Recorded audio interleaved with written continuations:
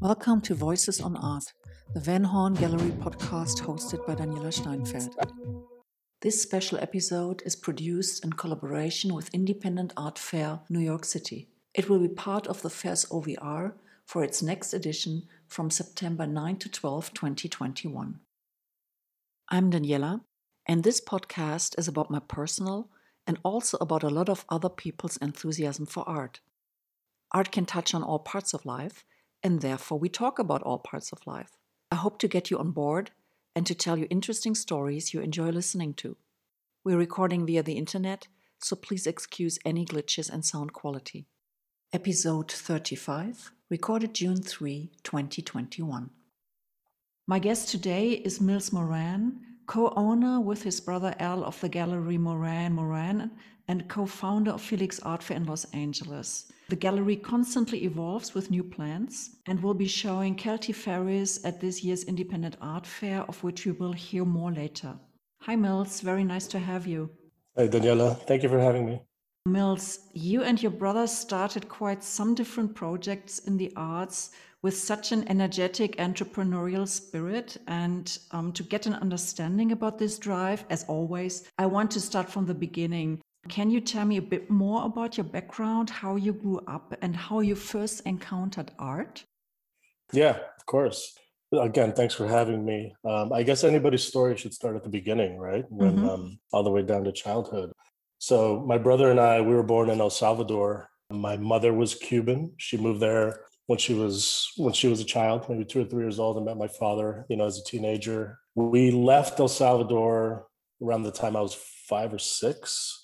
It was during the Civil War. My father was actually part of a team that was trying to overthrow the military regime that was coming into power. Wow. Yes, it was a fascinating story. So there was a lot of bloodshed, including members of our family and other friends that were part of his team, but we managed to escape. So I was very young when we left. We did a brief stop in Guatemala where we had family, but then ultimately went to Los Angeles, literally with the clothes on our backs and whatever we had in our suitcases when we got there. So, the last thing my parents were really trying to impart on me at that age as I was growing up was about culture and art. It was really more about survival. Wow. And, Okay. so we grew up in LA, my parents were sort of clawing it together. Ultimately, we moved around the time I was 10, we moved to Miami to move in with my mother's parents. So really around the age of 10 through high school and those formative years, they were spent in Miami. Again, it was more about just being a kid and surviving versus, trying to understand the world at large and the culture at large. So at that point, still hadn't had much interaction or much exposure to the art world. Zero, quite frankly. Oh, that's fascinating. Okay. So even more interesting how it could happen then.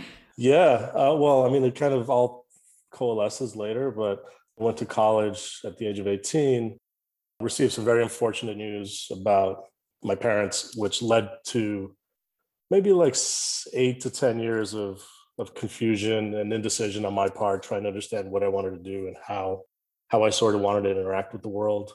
Moved to California, to the Bay Area, lived there probably to like 2006. And at the same time, sort of simultaneously, my brother was a lot more focused. And when he got out of college, he worked and eventually was the co-owner of a printing operation in Miami that was extremely successful. And him and I actually didn't talk much throughout the early aughts, between like 2000 and 2005. Without the linkage of our parents, there wasn't much, there wasn't holidays together. There wasn't, we didn't see each other, and we were on the other sides of the coast and we barely spoke. Yeah. So, I mean, I remember getting a cell phone for the first time, maybe 2004, 2005. And him and I, it was one of those flip phones. And we would text a little bit. And it was one of those where you had to hold down the number to get to the letter you wanted. If you wanted I remember that. Yeah. So I literally remember texting with my brother. And at that time, he was spending a lot of time in New York. And we sort of loosely texted about me visiting, which I did. So we went to New York, and at that time, through his printing operation, he was doing a lot of work for artists in general, that whether they wanted to publish, invitations for exhibitions, if they wanted a catalog, if they wanted a zine. He sort of became someone in the New York art world that was known for being able to produce these objects for people. And so I went over there and still kind of in my late 20s, trying, still in a sense of confusion and not really understanding how I fit into the world. Started meeting a lot of these artists, and I immediately understood this community and how this community was really opening. They opened their arms to people, well, especially anyone that could help you with printing. There was definitely something that I saw that kind of made me feel included. And I went back to California, eventually moved back to Miami, where my brother was sort of back with the print shop. And at that point, we just started talking every day and figuring out a way to work together and how we could work together. And seeing that community, that sort of post 9/11 downtown New York scene, and befriending a lot of those artists, and through my brother's connections and making my own connections and working our way into put together an offsite exhibition in Miami. At that point, Basel had been like a few years in, and being from Miami, we knew it so well. We started looking at spaces, and we did an offsite show, and it was intoxicating to put on an exhibition. It really was, and to have an opening and to sort of meet people, new people, and have people inquire about works. And we didn't know what we were doing. Literally had no idea what we were doing at that point. But you said that you felt included by that community. Does that mean that before you felt a little bit like excluded, a little bit alien? And also then, was it more about the people first, and because it was like special people, and then kind of like you fell into the arts? 100% it was about the people first. And I did feel included in this community. I didn't have a community before. I just felt very out there and sort of, again, indecisive about how I wanted to fit into the world. And this community was actually very inviting. Yeah. That's interesting to say, because I think a lot of people would say that, well, the art world, probably not the artist community, but the art world is quite excluding and not so much including. I would agree with that, but it was the artists that were more including. And when artists don't really see you as a threat, when they see you as someone that can be additive to their careers, or even, in any way help, or even bounce ideas off, I think they're very inviting. And I think that's really kind of been the root of our gallery, is working in that manner, in a collaborative way, with not only our artists, but ultimately with the galleries that we share artists with. But, at that time, life sort of clicked for me, and how I wanted to live and who I wanted to be sort of just immediately struck a nerve in my brain. And my brother and I are very, like you said, very entrepreneurial. So a lot of people's instincts would have been to go work for a gallery. Instead, we got this space in Miami that was a large warehouse. And it was, there's the Wynwood area of Miami. We were like further west of Wynwood, nowhere near where any of the new galleries are now. But we would invite artists to use the studio space.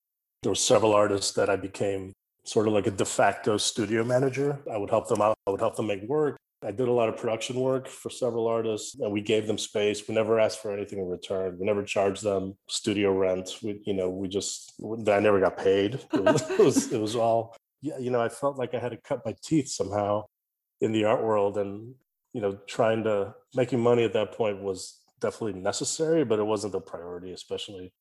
And also by helping with production, you learn so much about art. I learned so much.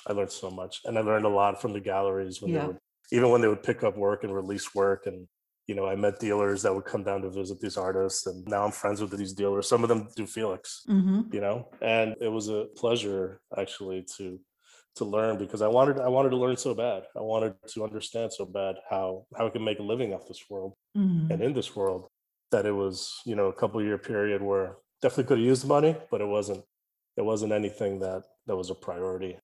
And then in 2008, we turned that warehouse into a gallery. So we did our first show during Miami Basel 2008. We had guest curators, mostly from New York. There was names like Jeffrey Deitch and Perez Projects. And, we had works from Nate Lohman and Darren Colin, Lizzie Bugatos. And there was like 40, 50 artists in the show. And it was sort of mind-blowing how in just a few short years, we were able to cull together this really exciting exhibition that drew a lot of people, and Dash Snow was the first artwork I ever sold. And now we Mhm. represent the estate of Dash Snow. So, things like that have this narrative throughout my career are really fascinating. But that sounds very natural, as if things just happened, like they just fell in place and you just did things you wanted to do, but there was not this like big plan or strategics or It business was, plan or anything. that was quite the opposite of a strategic plan, to be That's the honest. best, I think, actually. It was very organic and sort of unplanned and, trying to figure it out at the same time. There was definitely some disadvantages to never having worked in a gallery, but I think a lot of it worked in our favor. Just the conversations that we were able to have with artists that I think if you go through the gallery, there's certain protocols that you have to Yeah. abide by. But at the same time, people that work at galleries get into the bigger art fairs a lot quicker than people that don't. So I think that set off a chain of events for us that for the next 4 years, we did this offsite show in Miami that was amongst the collector community that was really successful. Hmm. But amongst the galleries and the fairs, just didn't really resonate in a way that now I think people doing offsite things is a lot more accepted. Back then, it was like you said, that's when the art world becomes very uninviting, when they don't see you sort of falling in line with how things work. And I think that mentality has really changed in the last 20 years. And I think that's a good thing. Yeah, absolutely. Also, it changes a lot when you first are something like an artist space or a project, or then Yep. suddenly you turn into like a professional Hmm. gallery, a commercial gallery, then suddenly the rules change a lot and it might become less inviting. But it might have helped a lot that you are working with your brother and you said he's much more focused. So how are the dynamics between you two? Well, Both. I Okay. think we're both focused. I just like when we started, he had a little bit more of a life plan when he got out of college. But no, you're absolutely right though, in a way. As far as our dynamic, like we're both such people. The relationship, I think, to us is everything. But yeah, Mm. he's definitely the one who keeps me organized. I think I tend more towards, the conversations and the relationships in terms of the majority of my job. And he definitely keeps us sort of focused on where we're going. But you decide things together, Yeah, like taking absolutely. on a new artist or starting a Oh new yeah. enterprise. How is Yeah. that process going? So you're always like of one opinion, or is it more like real discussion going on? No, it's real discussion. And there's, Mm.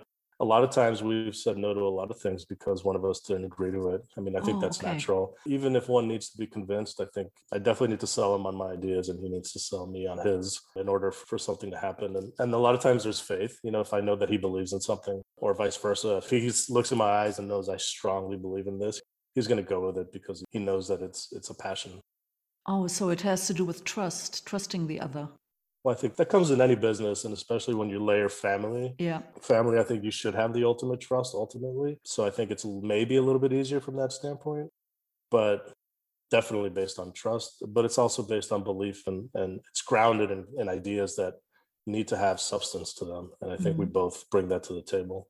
Is that also basis for the relation to the artist? I mean, you must be convinced of the quality of the art for sure, but does the personality of the artist also play a role, that you have the feeling you have somebody you can trust, you can work with on a human basis, which appeals to you, which is important? It is important. Sometimes you can get away with a relationship that doesn't have that, but I think largely I wouldn't have the roster that I did if it wasn't the majority of artists that I personally would want to spend time with and also trust. We are a bit of a family gallery, no matter how much we've grown. You know, I was just in New York and tried to have dinner with as many people as I could when I was there, and most of that is artists. Mm. I always get groups of people together and introduce artists to other people. And that sense of community has never wavered. And I think it's something that I continue to push forward through my travels and through the interactions I have with the art world. Is I always try to bring people together, get them in a room, break bread together. Hmm. It definitely breaks down walls and barriers. And I've seen a lot of relationships flourish through simple introductions.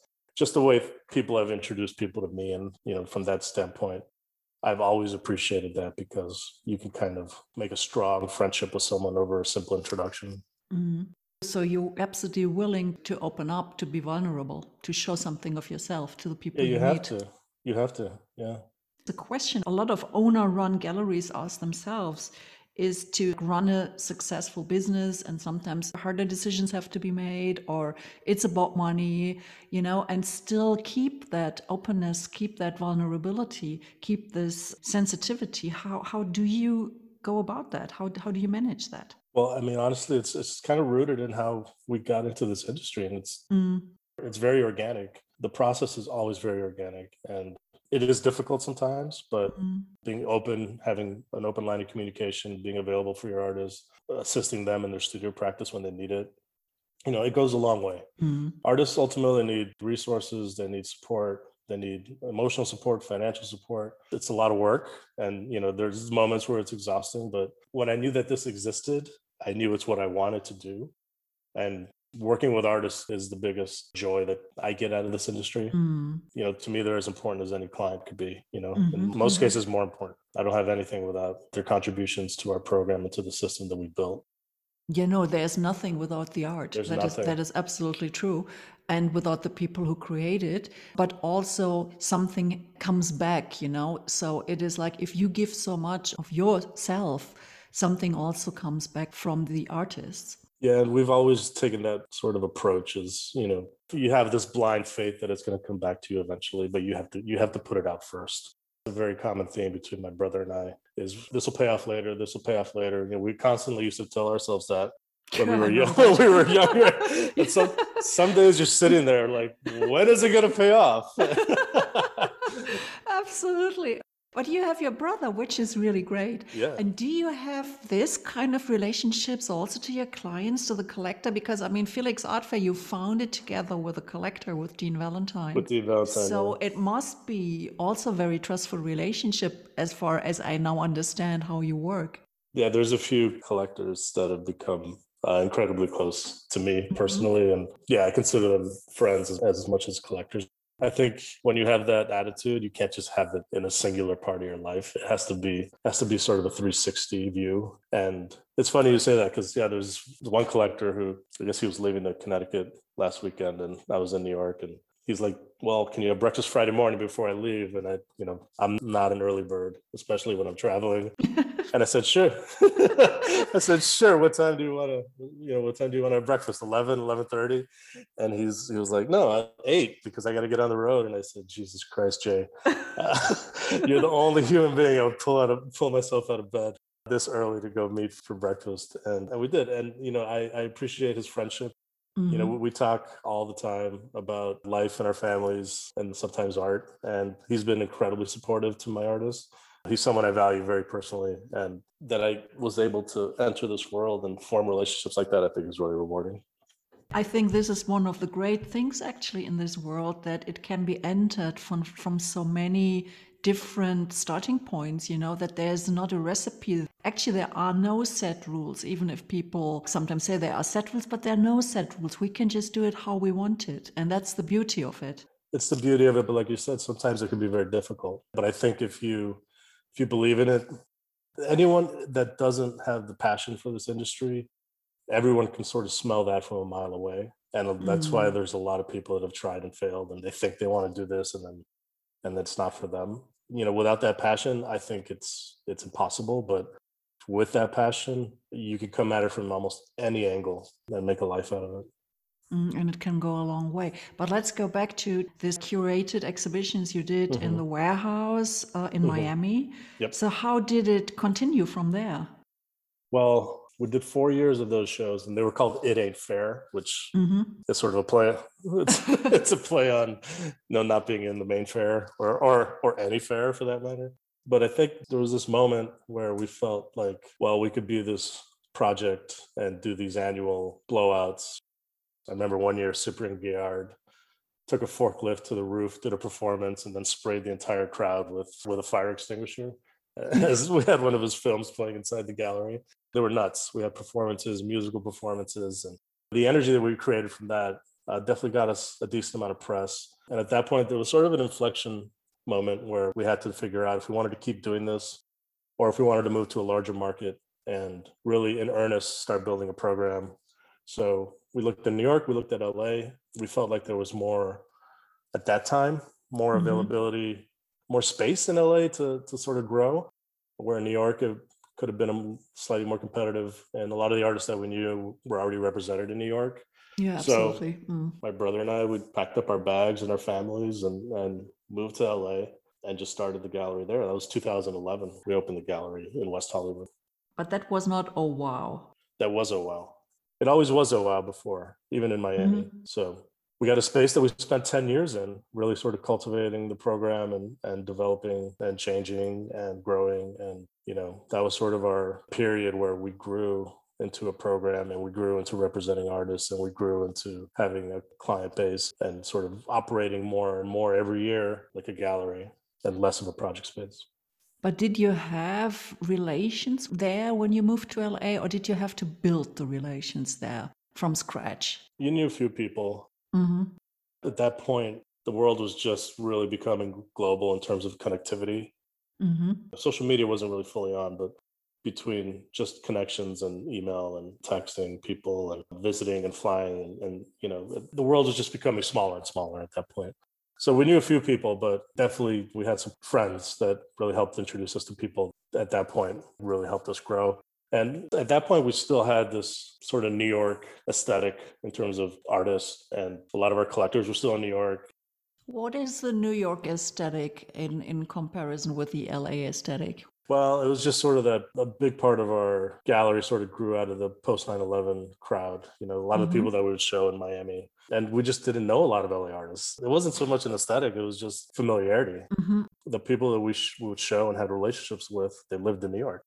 And at that point, we hadn't really met a lot of artists in LA. We had just moved here. That would take years. Even today, I think 3/4 of our program is New York based.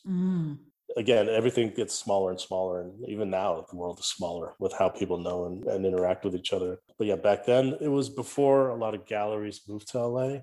We had like a good 3, 4, 5 years operating here before LA became a real scene. And I think that was interesting as well.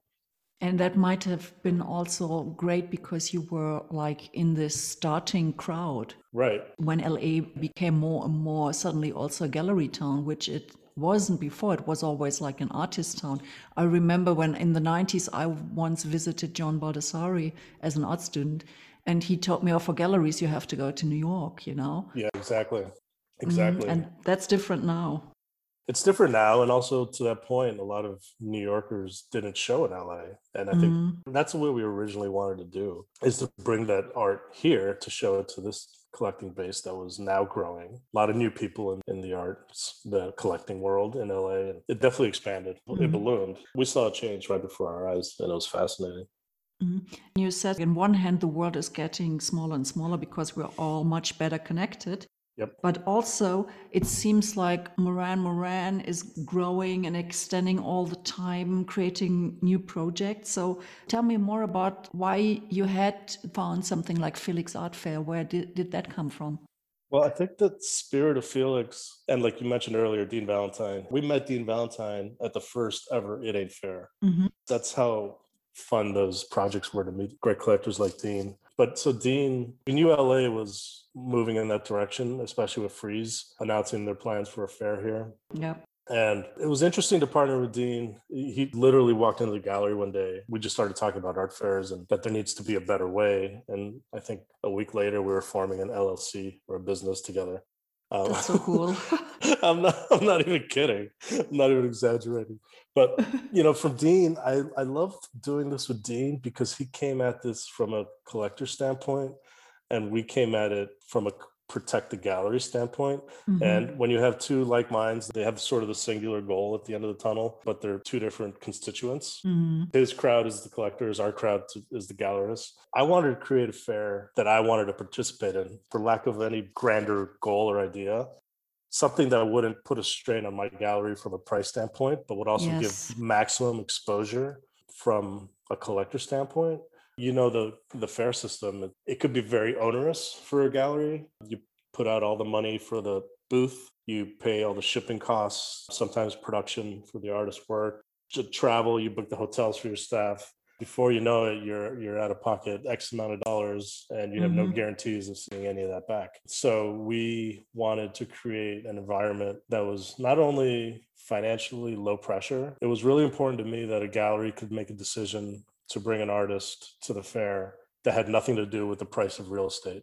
So if you're in a larger fair and you have an artist that hasn't had a project in 3 years and you're in a bigger fair, the cost of that wall is, just that wall alone, you can't justify the risk. And what happens to that artist? He loses another opportunity to be seen by not only a collector base, but also a curatorial base. All the museums, all the curators come to Felix, they see the work, they usually acquire works, and you have this opportunity that just goes bye-bye because you can't justify financially, right? So being able to provide a low-cost fair, and we have just everyone that's in town or visiting, they all come and it's manageable. Last year we did 60 galleries. This summer we're doing an LA only edition with 29 galleries. It seemed like something I wanted to participate in that would make sense for my business. At that point, that was an easy decision to sort of move forward and be one of the co-founders and start this thing.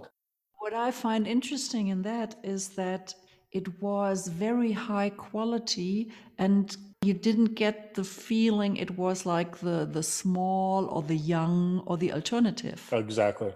I mean, in a good way, the alternative, yes, but it was not like the B fair, because usually you have the big fair and then you have the little fair. And this was not like the B fair. If you read through this, what it offered, it was like, oh yeah, that's a great fair, for galleries to participate. As you said, you want to participate in that fair.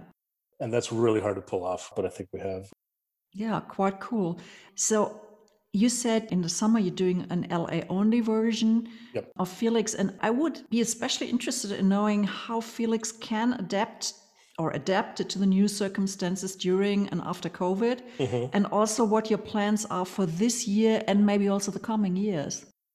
The LA only fair came about basically because of COVID, but now the more we study the impact that the fair could have, we love the idea. And I think we might consider keeping this as an annual summer fair with LA galleries. There's been a gallery association that's sort of grown out of the pandemic. So galleries for the first time in LA have come together and formed an association, and there'll be sort of a gallery art week. And I think this as a component of that, with galleries putting on great shows, sort of prioritizing good shows for this period, eliminating this, it's a summer show, let's get a group show with 18 artists, eliminating that sort of mindset and understanding that the summers in LA are quite fascinating because there's a lot of Europeans that come, they rent a house for the summer and they stay here and they love it. And they always come to the gallery, and you sort of question, like, why didn't we have better decisions in the previous years with our exhibitions? Because you have this great community here. So now I think Felix is that component. Could be really interesting. And from a COVID standpoint, since the reason it's a smaller fair is because of COVID, because we're only using the outdoor area. We're using the pool area, which is all the cabanas and the suites, and not having anyone go up the elevator up to the tower. Now the tower has beautiful rooms and they have lovely presentations. Alison Jakes had this amazing presentation with Sheila Hicks the year before. You could do great shows up there. But I think for safety, and for everyone's comfort level, most of America's vaccinated, but I think people still want to feel comfortable. Yeah, absolutely. I think that changed how you sort of like deal with closeness. Yeah. So I think we wanted to make something that was safe and impactful. And I think that's hopefully what we've done for this summer.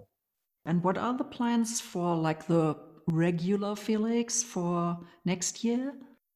Yeah, that will be back in February, and it'll go back to being sort of a global fair with international roster of galleries. We'll do 60 again. So 2 floors in the tower and all the cabanas. Again, this all hinges on the safety of the world and the health crisis.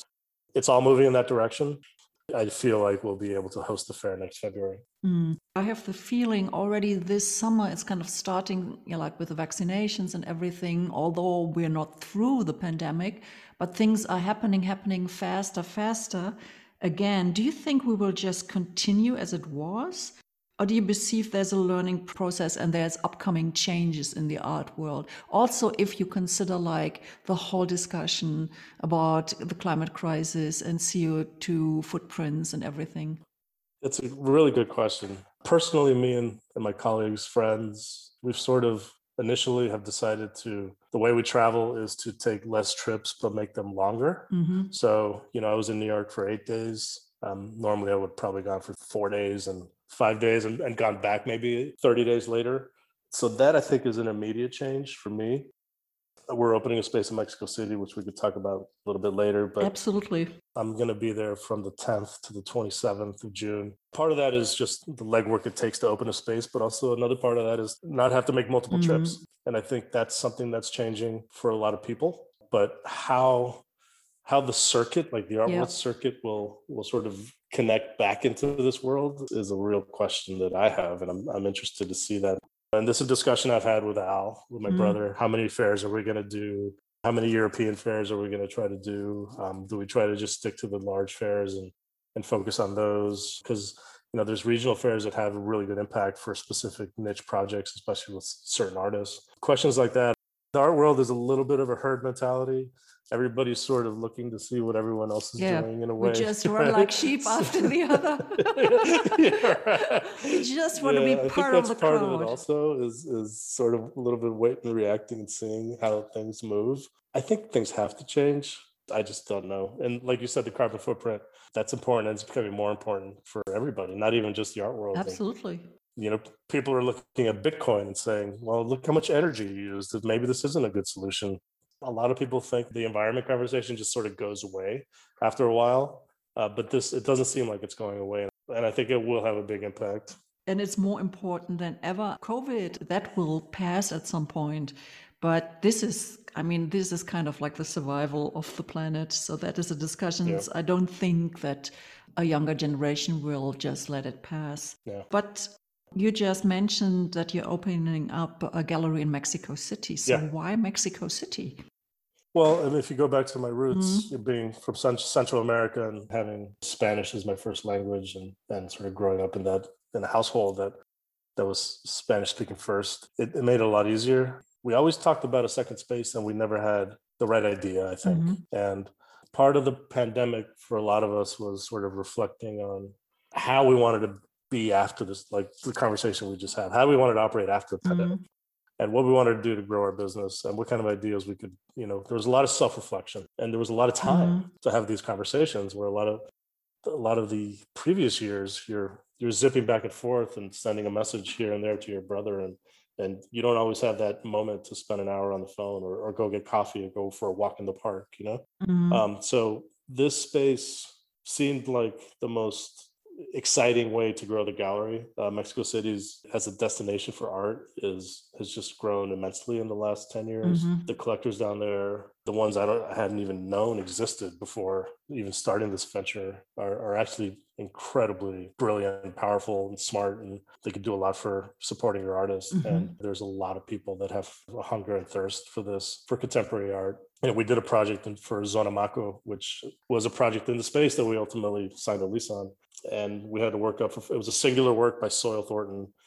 We had 600 visitors to the gallery in 4 days. Wow! And it was something I had never seen before. So we had some collector friends down there that they took over a building where an ambassador would live in Polanco. It's a beautiful building with stained glass windows that are about 30 feet tall. And they offered us the ground floor of the house to open a gallery. And so we did Zoom visits, we did video walkthroughs. We never saw the space before we signed the lease. And that's something that's very different from before, where I would have flown down there half a dozen times and gone on a tour with a realtor and looked at spaces. And the beauty of the pandemic is it allowed you to come to sort of grips with some of your ideas and have meaningful discussions with your team about how you wanted to grow, and also force you to make a decision, force you to decide on what you wanted to do without actually having to go through the regular steps and the regular channels. We signed the lease last, November, December. I saw the space for the first time in April. So it was a leap of faith. Yeah, it's a very constant theme in my life. Yeah, it was a leap of faith. And when I saw the space in April, I knew we made the right choice. And since then, we've been doing construction on it, and we'll be opening June 17th with a solo exhibition of Robert Mapplethorpe, and it's curated by Tobias Ostrander, who's just a fantastic curator and such a wonderful person to work with. Yeah, I'm excited. And will you create another programming for that space? Representing people solely in Mexico City is probably not something we want to do. I think it'll be the same program, but with Mexico, we're giving ourselves a lot of freedom with how we want to program it. So I would say it'll be probably half gallery roster exhibitions, and then the other half would be just things that we're really interested in doing. Like curated projects, just what you want to do. Yeah, Ebony Haynes is going to curate the show in October. Mm. You know, and Louis Gispert will be a solo. He's one of our artists. He'll be a solo show in September. We have very interesting projects for next year. I think they're fantastic shows, and I think Mexico City is such a great venue for them. And a lot of people I speak to are very excited about showing in the house. Yeah. You know, the architecture's so different from a gallery. And so as we're talking about the artists right now, my last question would be, could you tell me a bit more about your special project at Independent this year with Kelty Ferris? Yeah, we're going to do a solo booth with Kelty. She has a show that just came down in Mitchell Innocent, New York. A lot of the work from that show sort of transitioned from our last show, which had very textural based abstract paintings, and this work, it was a little more flatter, but the direction that she's going in with color and with graphite was really fascinating. Kelty is a fascinating artist, and as a dealer, one of my favorite artists to work with. This booth, I think, is really special. And you personally, right now, what is art giving you? What is the most important thing you feel that art is contributing to society? Well, I think in many ways, for us that are in the industry, it really held us together through the pandemic. We sort of didn't stop showing work, either through OVRs or trying to understand what's in the studio from artists and showing that to collectors. I mean, there was a break. It was a huge break of physical exhaustion and travel. But the dialogues and the conversations, we kept having those however we could with people, whether it be video, whether it be text message, whether it be email. Again, keeping us together, feeling the community growing stronger, especially the community we've created. In a way, since we're all separate and in separate areas and separate places, but being in this sort of small connected world allowed the pandemic to maintain these intimate relationships. I don't think it was hard to do that at all. No, I think communication is key. Yeah. And so we became more organized as a gallery. We became more organized as people, I think, because you had more time.